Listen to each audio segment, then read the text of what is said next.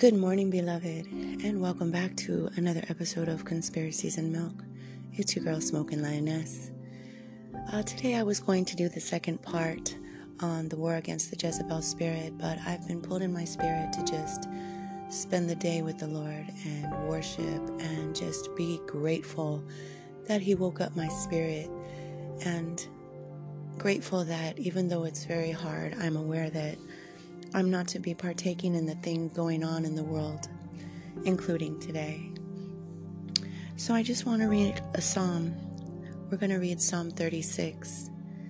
And I pray that who needs to receive this does. And I pray that Holy Spirit comes upon you and starts guiding you to the word of your Father before things come upon the earth that are written about. The transgression of the wicked saith within my heart that there is no fear of God before his eyes. For he flattereth himself in his own eyes, until his iniquity be found to be hateful. The words of his mouth are iniquity and deceit. He hath left off to be wise and to do good. He deviseth mischief upon his bed. He setteth himself in a way that is not good. He abhorreth not evil. Thy mercy, O Lord, is in the heavens, and thy faithfulness reacheth unto the clouds. Thy righteousness is like the great mountains. Thy judgments are a great deep, O Lord. Thou preservest man and beast. How excellent is thy loving kindness, O God.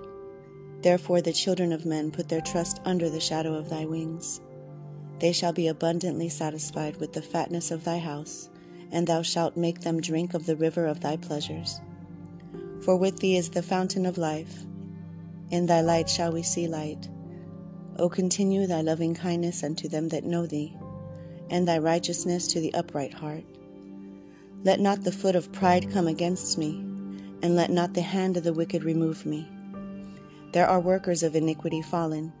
They are cast down, and shall not be able to rise.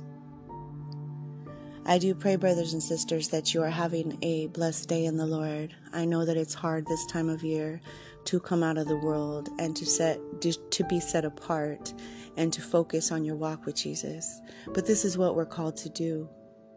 Once you know the truth, you cannot go back to living a lie. It is just impossible. Holy Spirit will not allow it.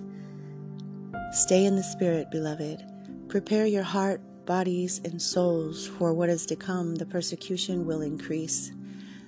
The darkness is going to increase. You are going to be hated for what you believe in. The Bible promises. Don't worry about men. Don't worry about the people you will lose. Pray for them and plant seeds, brothers and sisters. For ultimately, our desire is for them to wake up in the kingdom with us, right? We don't want anyone to perish. We want everyone to eventually wake up.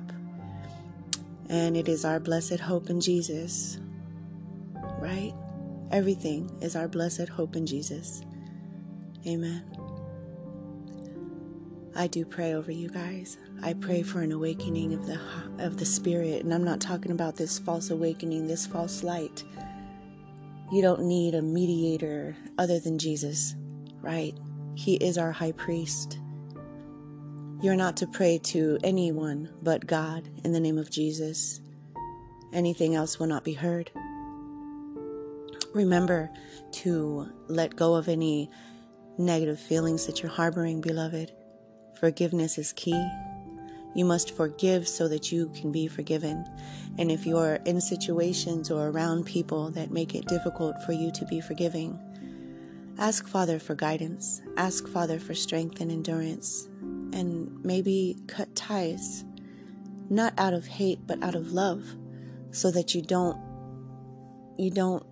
end up with feelings that you shouldn't have towards somebody.